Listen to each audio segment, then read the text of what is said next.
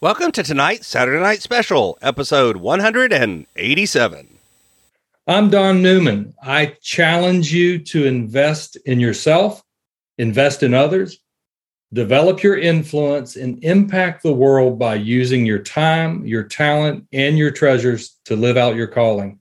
Having the ability to find the power of your message and prayer is key, and one way to be inspired to do that is to listen to this, the Inspired Stewardship Podcast with my friend, Scott Mader.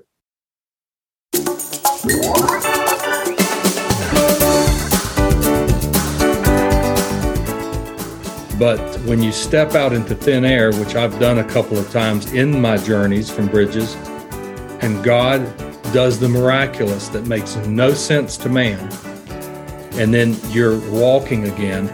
I used to say, sometimes I get washed off the island, but if I will cling to God, many times He'll wash me up on a better island. Welcome and thank you for joining us on the Inspired Stewardship Podcast. If you truly desire to become the person who God wants you to be, then you must learn to use your time, your talent, and your treasures for your true calling. In the Inspired Stewardship Podcast, you will learn to invest in yourself, invest in others, and develop your influence so that you can impact the world.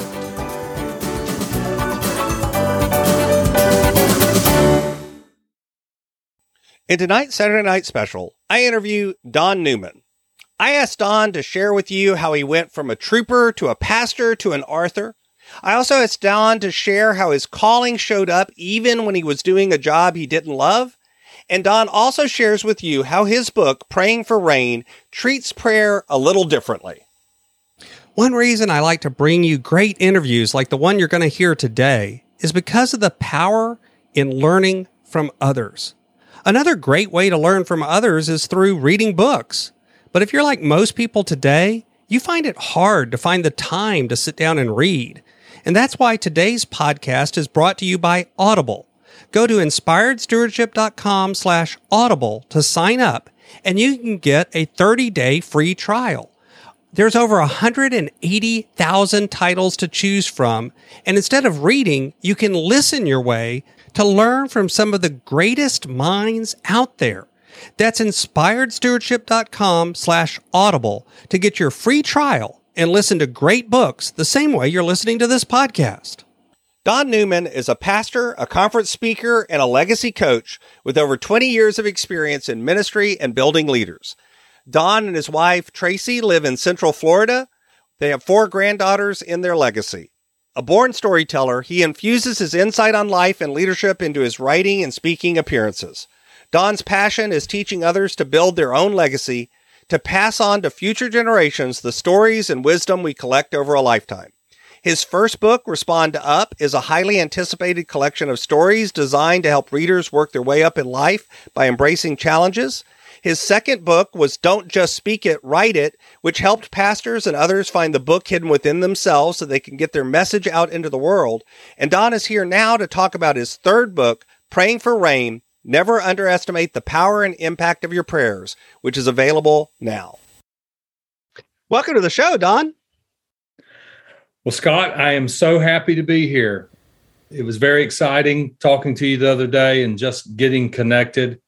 And I love what you do, by the way, and I love the content that you put out there. And I think it is so, so important. And I actually enjoyed hearing some of the things you've already done. So thank you for having me. I'm thrilled to be here. Absolutely. It's great to have you here. And we talked a little bit in the intro. I laid out a little bit about what you've been doing, pastor, speaker, coach, working, publishing, doing all of these different things and putting books out into the world. Can you go a little bit deeper into that, into, a little bit about your journey and why do you think you've ended up at this point where now you've put 3 books out into the world and you're kind of doing what you're doing? Yeah, absolutely. If you'd have asked me when I was in my 20s, if I thought I was going to be an author, I'd have said, absolutely not. I didn't read, I didn't write, and I didn't want to do either. But God has a plan, and that plan is wrapped up in a journey.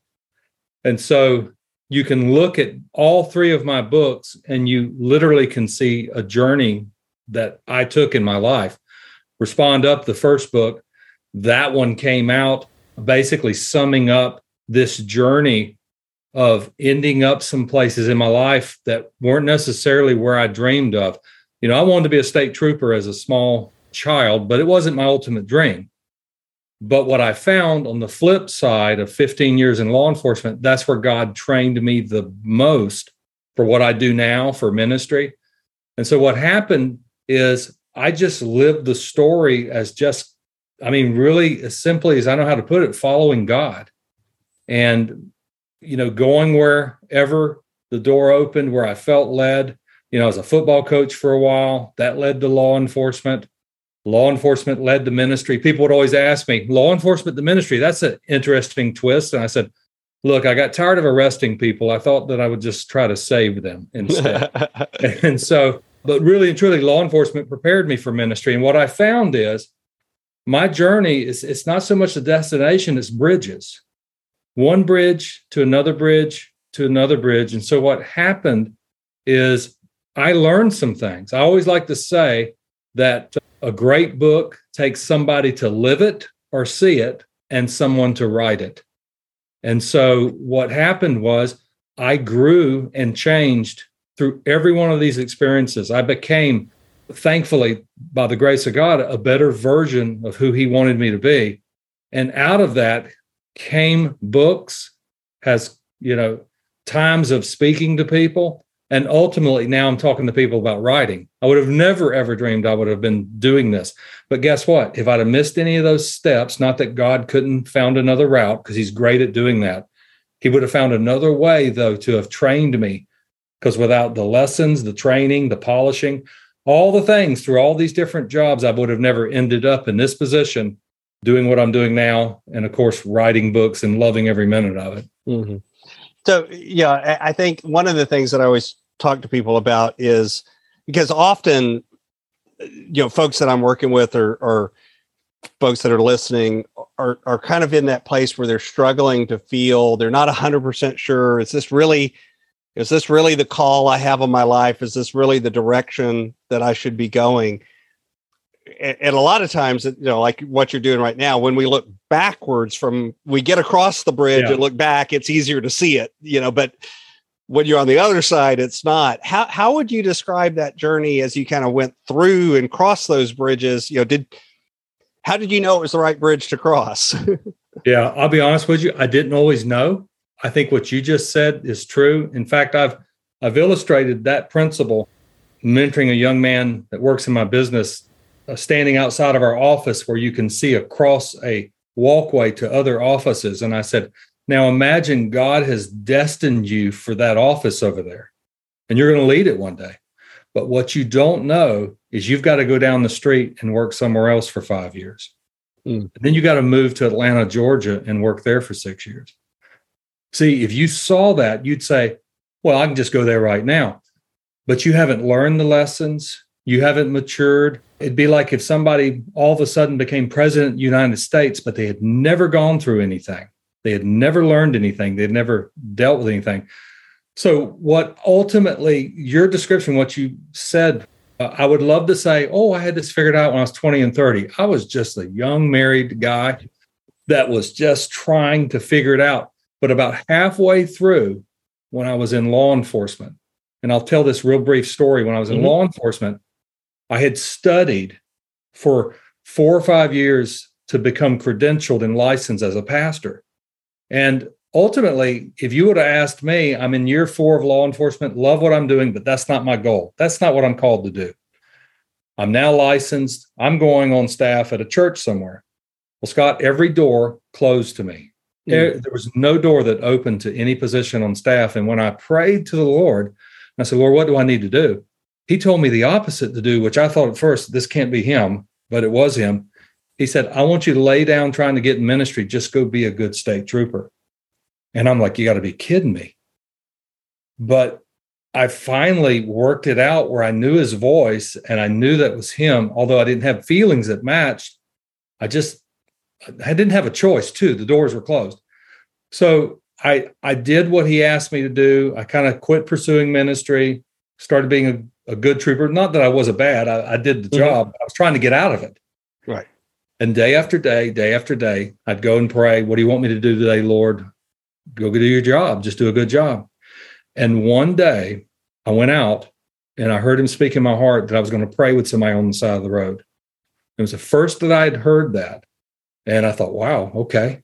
And so I go out, I roll up behind a car that was broke down on the side of the road. I could tell the car, the tire was flat. There was an older lady with a beehive hairdo out there waving, asking me, could I call AAA? As soon as I got out, she said, oh, thank you. Can you call AAA? Our tire's flat. And I said, absolutely. AAA was right down the road, and that was an easy call. Mm-hmm. But then I heard the Lord say, you change the tire. And I'm like, I don't want to change the tire. This can't be. I mean, God's telling me to do stuff that I don't want to do. This can't be God, because God's good, right? He wouldn't do this. No, it was God. So I told her, I'm going to change the tire. She kind of argued with me. No, you got you got things to do. And what I told her is, I said, ma'am, they could be tied up. Just let me change it. I changed the tire. And while I'm changing, she said, thank you. We were on our way to Gainesville because my husband has a heart ailment and he needs a miracle. And I knew immediately these were the people I was supposed to pray with. I finished changing the tire, put it in the trunk, closed the trunk, and she comes up to me to hand me a $20 bill. And I'm like, she's so sweet, but I'm like, ma'am, I cannot. No. What is it? I asked her, what's that for? She said, because you didn't have to do this. I said, no, ma'am, this is my job. And she said, no, I know you don't make much. And I finally convinced her. I said, ma'am, I cannot take your money, but there is one thing you could do for me. And she said, what's that? And I said, would you allow me to pray for you and your husband? And just tears started rolling down her face. And I said to her, I just said to her, so I'm just going to pray a brief prayer. And it was a brief, easy prayer. And when I got done praying, she grabbed my arms and kind of hugged me and said, thank you. Someone gave us a word before we left that someone would pray for us along the way and he would be healed. He would make it. And they got in their car and drove off. I got in my car and sat there for an hour. And I said to the Lord, I said, what's going on? And he said, I can give you a position at a church, or I can give you the whole turnpike. Mm. What do you want? The reason I tell that story is God had me on a journey and I felt like I was missing it. And that's where some people are at. They feel like they blew it. They missed it. I'm getting older. Do I really count? And they don't understand that if they can settle in, and I know you have a big heart for stewardship, which is we're all stewarding our lives. We're stewarding everything. And just find where God is in that place. Now, sometimes God will have you move and go to another job, but sometimes it's right where you're at. Mm-hmm. Because I became the person I am today through that experience and years of stories that we'd have to take all day long to tell you. But the reason I say that is because that's what I learned is around 30. I finally clicked around 35, and I started looking back and seeing what he did and seeing that, oh, you know what? If I wasn't here, I wouldn't have been there. And that faith actually lined me up for many more stories that are similar to that one of me knowing, oh, this looks like it's a detour, but really it's a back door that God is taking me into that will connect me to my destiny if I trust him. Mm-hmm. And that's a passion of mine, to try to get people to understand how active God wants to be involved in getting them to their destiny. Mm-hmm. When you think about that faith journey, how has that changed throughout your life? You wanted to be a state trooper, you became a pastor, and obviously have a lot now where you've got that deep relationship, but has that always been part of your life? How did your faith journey kind of intersect with what happened?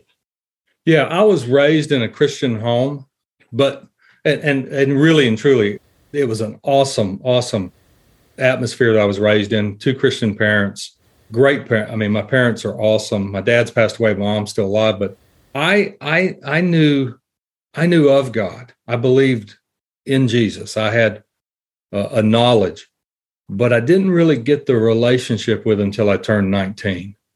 And not that there wasn't a relationship, of course there was, but when I was 19, I just remember getting to a point that I was like, there's got to be more. there has to be more to this. And I like to say I signed away the lease to my life to Jesus when I was 19.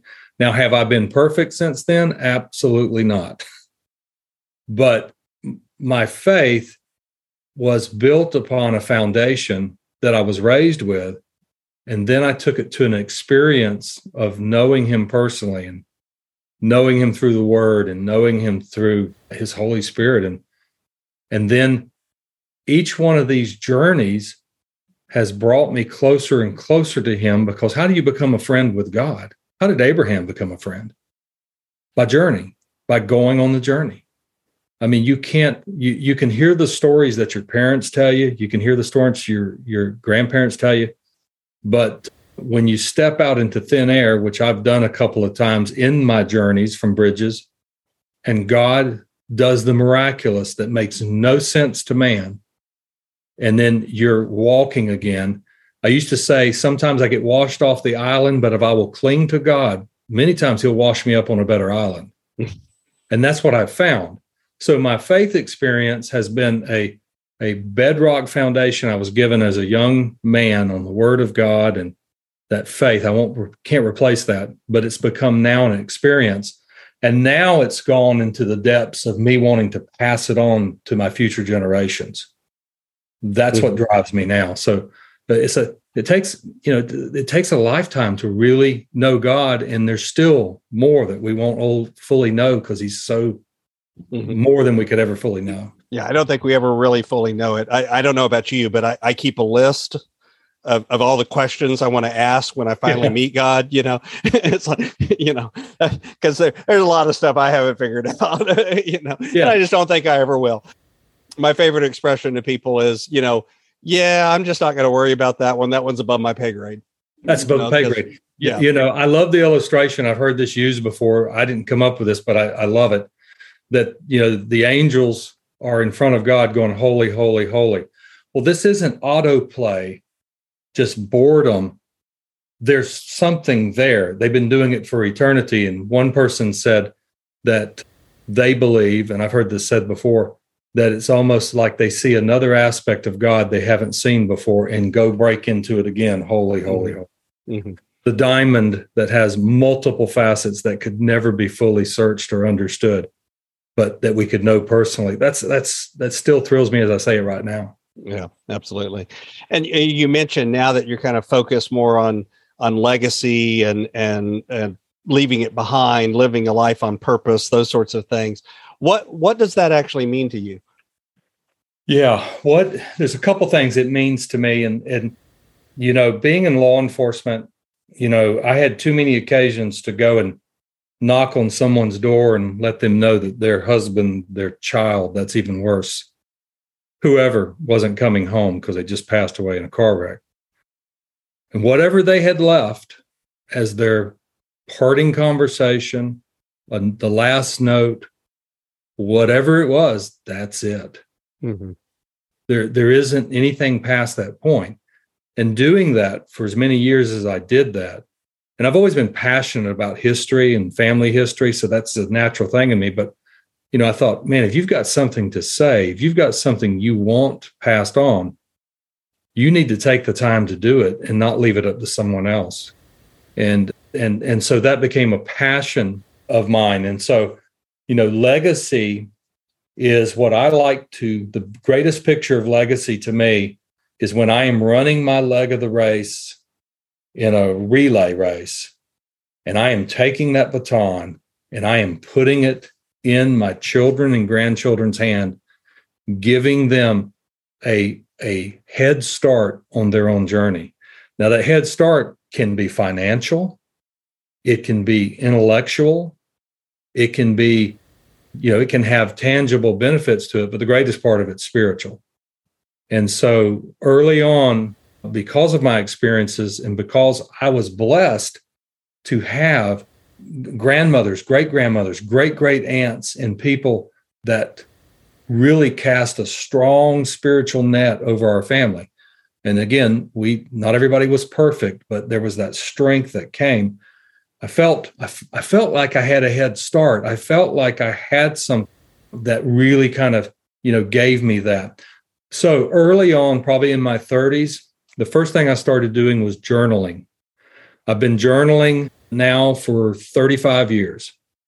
And I've got shelves of journals that I have journaled. But what I started doing a few years back is I actually have a journal for each one of my grandchildren that I journal in my thoughts, my prayers on their birthday. And the goal is to give each one of them that journal when they get married as a wedding gift. But, I've seen people before that say, I don't know anything. I haven't been given anything. I'm having to dig. I'm having to go to Ancestry.com. And so what I have realized is two things. Number one, I can be intentional about it.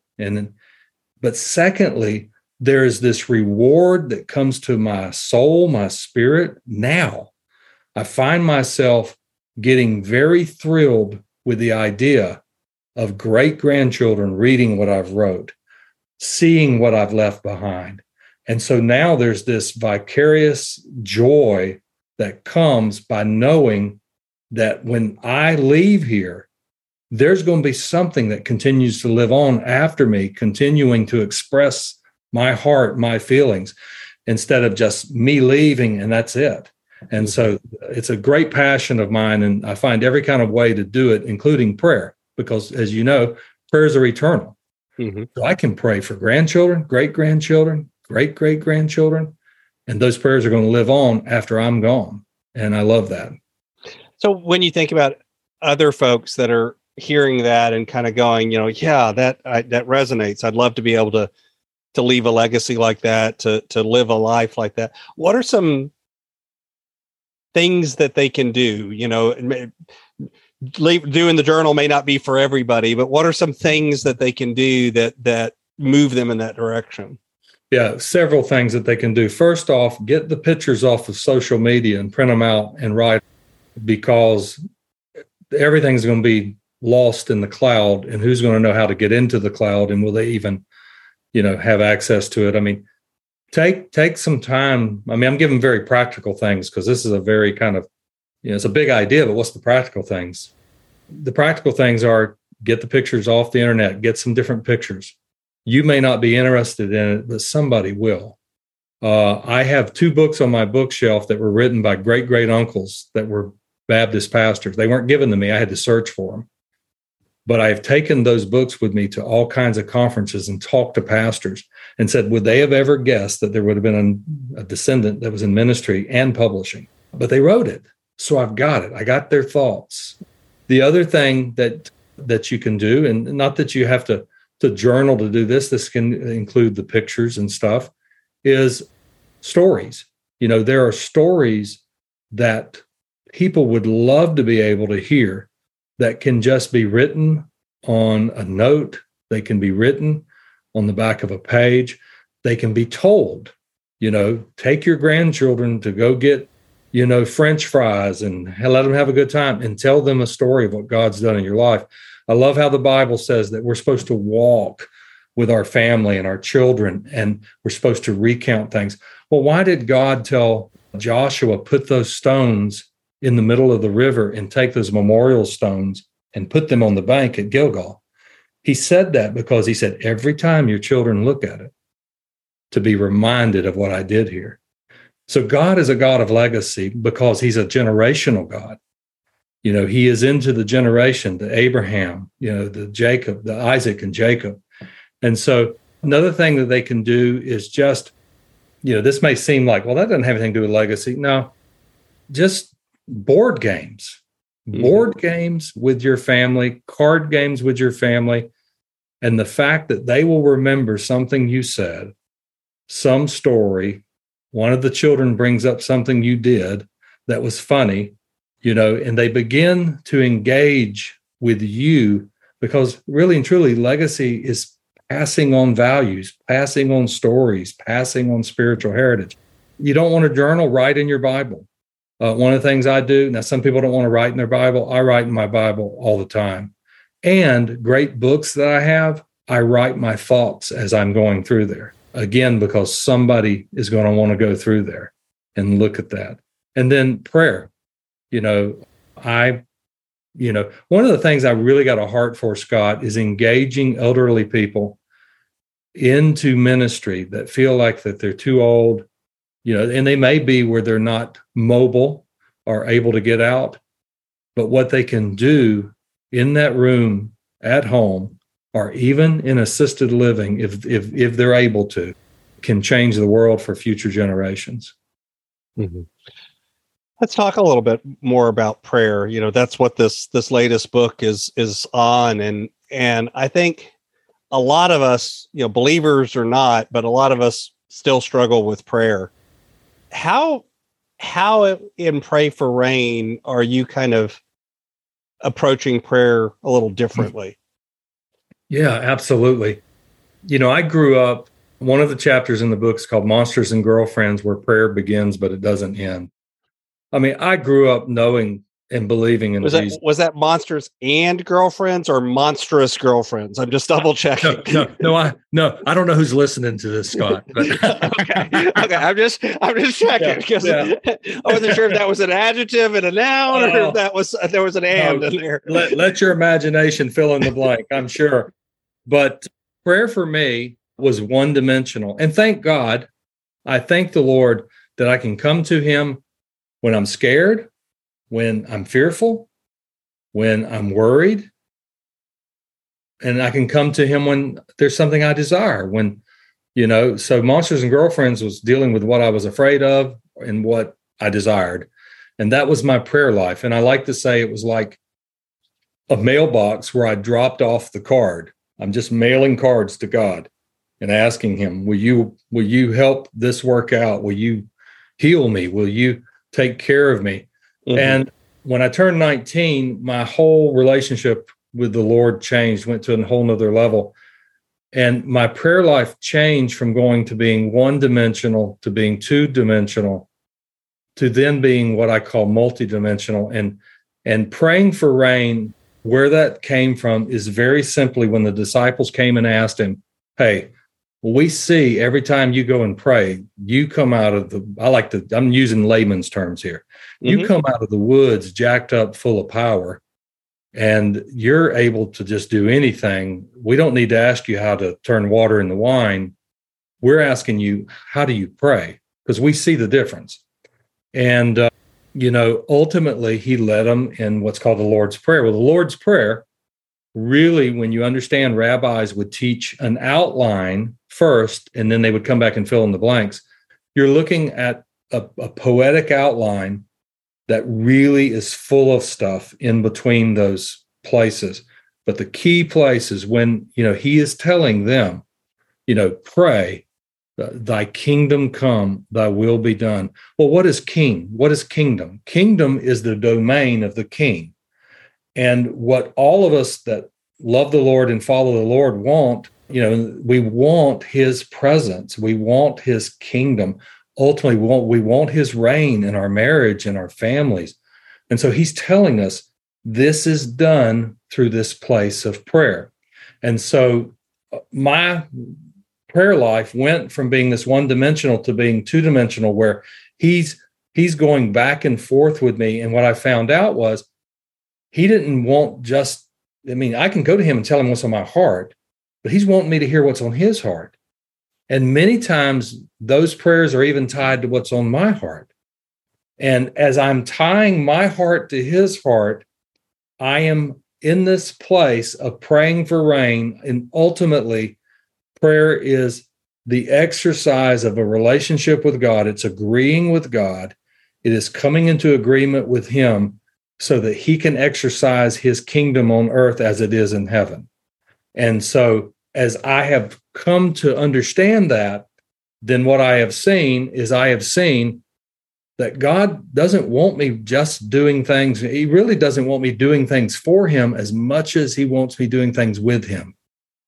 And so prayer goes from the wonderful relationship. It is a relationship, but more than that, it's a partnership.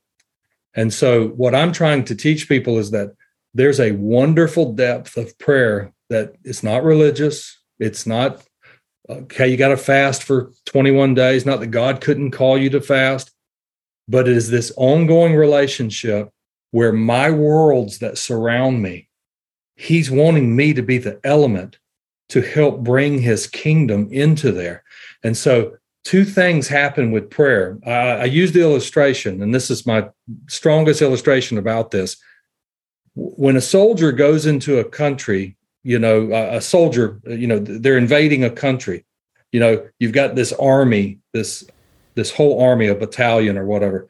The most powerful person in that group, many people think, well, it's the captain, it's the major, it's the guy that the sniper, and all those have their uses, but really and truly, they're nothing without the guy with the radio. If they don't have the guy that has the radio, that has contact with headquarters, that has the ability to both receive instruction and call for help, then they're on their own with great firepower, but they could be walking into a trap, not knowing the whole battle scene has changed. And so when we're praying for rain, we're on the radio saying, God, let your invasion begin, but give me my assignment. So God can be speaking to us and asking us to pray for something, but you know what else he can do, Scott? He can also tell us to do something. So when I'm in this active relationship with God of praying for something, let's just use my job, for instance, and I'm saying, Lord, I'm praying for your kingdom to come in this place. I'm asking the Lord to bring his presence, to bring his reign within that place. But he may give me instruction. He may tell me, okay, here's what I want you to do. I want you to start doing this, a very practical thing. Do your job, just like he did when I was a trooper. Or he may have me come into agreement with him in prayer, just like Daniel did. It took 21 days. And so all of a sudden, I'm an active part on earth of moving his kingdom into a realm of my life. And all of a sudden, it's not just throwing up a prayer every now and then. It is a wonderful and exciting journey. So when you talk about prayer, it sounds like, I think a lot of times we pray, like you mentioned, where we're asking. And what you're talking about is we also need to actually shut up and listen. Oh, yeah. Yeah, very much so. One of the things I love, Scott, helping people understand is that God wants us to hear his voice. And I'm not talking about strange voices. I'm talking about through his Holy Spirit, through his word. He really wants us to hear his voice, and you can hear his voice. And that has been the thing I've developed over the years. And I've heard my own voice at times. There's been some trial and error, but by the grace of God, I've learned to hear his voice. And he said something to me real strong, and this is how he talks to me. I was actually on a prayer retreat, and he said, do you want to know what prayer really is, Don? He said, it's the opposite of genie in a bottle. And I said, genie in a bottle? He said, yeah, genie in a bottle is your wish is my command. What I want is my wish, my desire becomes your command, your decree, your prayer. Mm-hmm.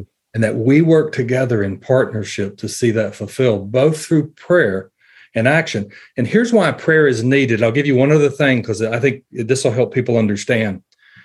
Jesus in Matthew 9, I love this picture. He goes out, he's ministering to people everywhere, and he just sees all these people. Great compassion comes on him. And he basically, I'm paraphrasing, says, look at all these people. They're like sheep without a shepherd.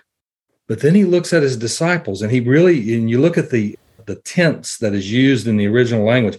I mean, it's almost like he's saying, I need you to beg me. I need you to implore me. I need you to ask me to send laborers into the harvest field. So here's the illustration that God showed me. He said, who's the Lord of the harvest? Well, Jesus is.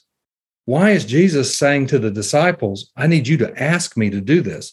And the illustration that he gave me just changed my life. He said, Don, imagine you, I'm a sales manager at the time. He said, imagine you asking your sales team, hey guys, next month is Christmas special. We're doing Christmas specials next month. And I need y'all to ask me to put a sale out. Scott, I'd never do that. I don't ask them to ask me. Right. I just do it. And I said, Lord, I'd never do that. He said, you would if you had given them authority.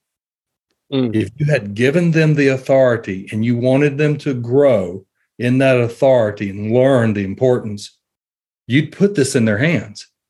And he said, I did that with you. And I said, well, then God, you're looking for us. And he finished the sentence. He said, to hear what I'm asking. Mm-hmm.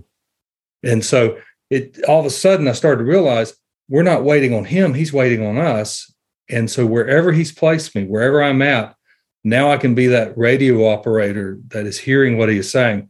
And nobody even know what I'm doing, because you don't have to be weird to do this. This is through relationship and prayer. But, several illustrations that are like that help me understand that he really has put this where, the Bible, and I think in Ezekiel, it says, I looked for a man to stand in the gap and I couldn't find any, so I wouldn't destroy the land. And basically, he is looking who is willing to stand in the gap. That's what an intercessor is. Intercessor is somebody that's willing to intercede. And so when he finds us that are willing to intercede, I'm telling you, it goes from I've prayed for 15 minutes and I don't know what else to pray. So let me give this to, if I can add this, Scott. The enemy tries to keep people from praying, tries to discourage. I mean, there's a lot of discouragement that comes against it. And here's the ways that the enemy tries to discourage it. First, he tries to make you feel unqualified, that you're not qualified enough. And then he tries to make you feel disqualified. You blew it. You haven't lived your life right enough recently, and you just don't measure up. And so what happens is a person thinks their prayers don't matter. And ultimately, no, they matter, because the only thing that qualifies you is the blood of Jesus and the fact that he's called you to step into this partnership with him. And so that's just a passion of mine. And I could go on and on about it.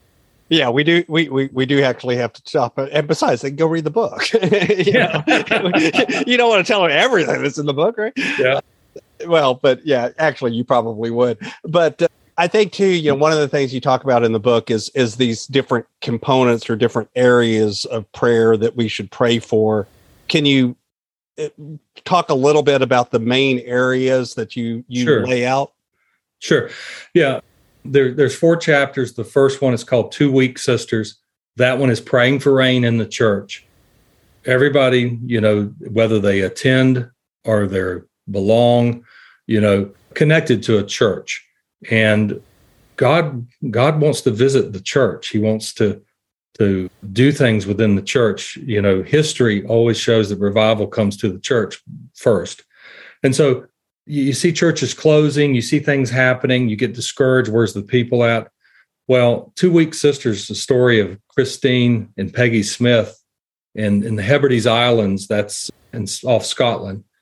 That, almost 100 years ago, they were invalid. One was blind, one was crippled, but yet they saw their church dying. They saw the youth were not coming anymore. And even though they couldn't make it to the parish church, they prayed and prayed and prayed. And a recorded revival, you can look it up, the Hebrides Revival, changed the entire area. So the first chapter is about encouraging people. Look, you can make a difference praying for rain, God's kingdom to come in your church. The second area is called Ripples at the Well, and that is dealing with work. And that's a huge thing I love talking to people about. That, sometimes God wants to change your work situation, wants to change you to another job, but many times he wants to change your office or where you work at. I had difficult jobs coming up, and God used me in all of them to pray for rain in those places. So no matter where you work at, you don't have to be religious. You don't have to have the fish sticker or carry the Bible around or any of that. You're carrying him around. And he wants to partner with you to do things in that place. The third one is called, it's all about the trees, and that's praying for rain in the family. Praying for rain for your family, your extended family. You may be the only believer that is in that family, but God can use you to reach that family. And it may take years, but it's so worth it. It's so worth it to see, because one change, we've all seen this, one change in one family can change the whole tree and impact generations. And the last one is praying. It's the mystery of 412. Too long to explain what that is, but that's all about praying for rain in America.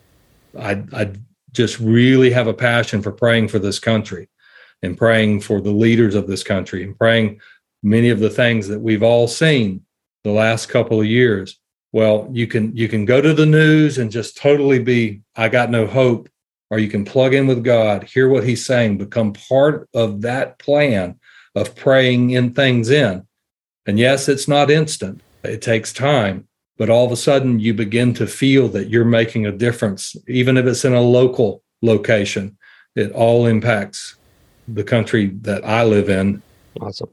So before I ask a couple of questions that I like to ask everybody, is there anything else from the book or your work that you'd like to share with the listener? Yeah, the last thing is the book is basically what I've learned through praying and this journey of praying for rain. And it basically starts out by explaining, okay, what is this? What does this mean? And you go to the book of Genesis and you look where God gave man authority. And then you go through those areas that we just talked about, the 4 quadrants of the church. But the last part of it's very instructive. And I spend a lot of time talking about 2 things. The Lord's Prayer is that outline, and also the Holy Spirit. The Holy Spirit has been given to us by the Lord. God's given us His Spirit, and He is a friend. He is a paraclete. So here's what I want to leave people with. If you don't know how to pray about a situation, pray and ask the Holy Spirit to help you. He knows how to lead and guide. You'd never go into a court without a lawyer, if you didn't know what you were doing. Well, guess what? We're able to go into the throne of grace and go before our Heavenly Father. Prayer is to the Father through the access of the Son with the help and assistance and empowerment of the Holy Spirit. So literally you're praying with the Trinity, and what can be more powerful than that? So you mentioned earlier, my brand is Inspired Stewardship, and stewardship is that kind of word that I use. And kind of like you talk about prayer, I talk about stewardship a lot. And yet I've discovered that that's one of those words that it means a lot of different things to a lot of different people. And so what does the word stewardship mean to you, and what has its impact been on your life? Yeah, absolutely. And, like many people, the word, it means one thing when you first learn it, or you heard it, through something. And, in my mind, if you would have asked me, what did you think when you heard stewardship? I'd say money. It's just money. Yeah, I tell people I'm trying to reclaim the word stewardship from, we're starting a building campaign. Please grab your wallet, your pledge card. Absolutely. But, I think of the parable of the manager coming back. What did you do with what I gave you? Mm-hmm. Well, what is what I gave you? It's not just money. I mean, God's given me insight into prayer. Now, do I just keep it to myself, or do I share it? And share it at the risk of, somebody not liking it necessarily. And so I think of all of these things. To him who's been given much, much is required. But if you're faithful with a little, guess what? You would receive that much more. And so who's a great picture of stewardship to me is Joseph in the book of Genesis. In difficult situations, he treated that like it was his job. He treated it like, okay, I'm the head in here in prison. I mean, I am the person, in this house. And what did God do? He blessed him. So some of us have been given somebody could be listening to this that's been given a great business idea, and fear and all the different things that could come against them could keep them from even stepping out to explore. But you've been given something. We've all been given something, and we don't own anything. I mean, when I leave here, I don't take anything with me, but I am a steward while I'm here. So that's why I love what you're sharing, and I love how you've taken that back, and it's not just a giving campaign. It's so much more than that. Mm-hmm. So this is my favorite question that I get to ask everybody. Let's say I invented this magic machine, and with the power of this machine, I was able to pluck you from the chair where you are today and transport you into the future 150, 250 years. But through the power of this machine, you were able to look back on your life and see all the connections, all of the ripples, all of the impacts that you've left behind. What impact do you hope you've had on the world? Yeah, I hope that I have impacted people in understanding legacy, in understanding that they can leave a lasting legacy, and that they will get to see that in their lifetime multiplied over and over again. Obviously, I'm tying the Lord in with that. I mean, that's number one, but everything ties within this legacy thing with me, because I picture, 400 years from now. You know what I did the other day, Scott? I took my notes, handwritten notes from my book, Praying for Rain. And my wife said, well, you can throw those away now. And I said, oh, no. I said, I went the other day and was going to buy Spurgeon's handwritten galley notes for $850. Somebody had a page. And I said, I'm hoping one day that I've made such an impact that somebody in the family would actually want these by what I've done, what I've said, and how I've lived. And nothing keeps me, we live in a world full of temptation and there's all kinds of things. But I'll tell you, I take the Billy Graham example. I do everything I can to live above things.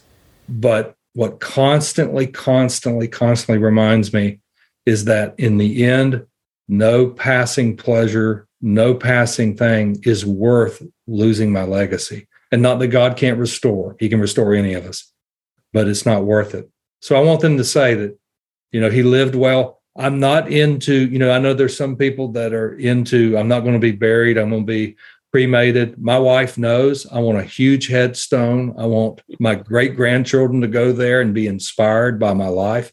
And that's probably what I want more than anything personally, is I want my life to inspire future generations. Mm-hmm. So, the book just came out not too long ago. What's coming next for you as you continue on this journey? What's the roadmap? I'm doing a lot of speaking. I'm doing a lot of pastor conferences through my publishing, the publishing job that I work in. I love what I do with publishing, but I can't help it. I'm already looking at the next book. My wife said, aren't you going to take a break? I said, I don't know that I can.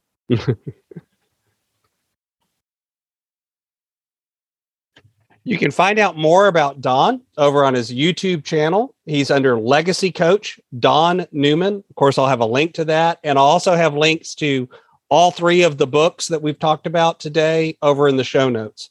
Don, anything else you'd like to share with the listeners? No, just thank you so much, Scott, for having me on here. This has been a joy. And I love the fact that we're talking about things that are going to live on after our own lifetime has ended.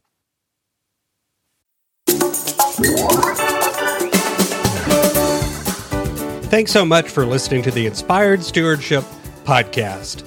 As a subscriber and listener, we challenge you to not just sit back and passively listen, but act on what you've heard and find a way to live your calling. If you enjoyed this episode, please do us a favor. Go over to inspiredstewardship.com/iTunes rate, all one word, iTunes rate. It'll take you through how to leave a rating and review and how to make sure you're subscribed to the podcast so that you can get every episode as it comes out in your feed. Until next time, invest your time, your talent, and your treasures. Develop your influence and impact the world.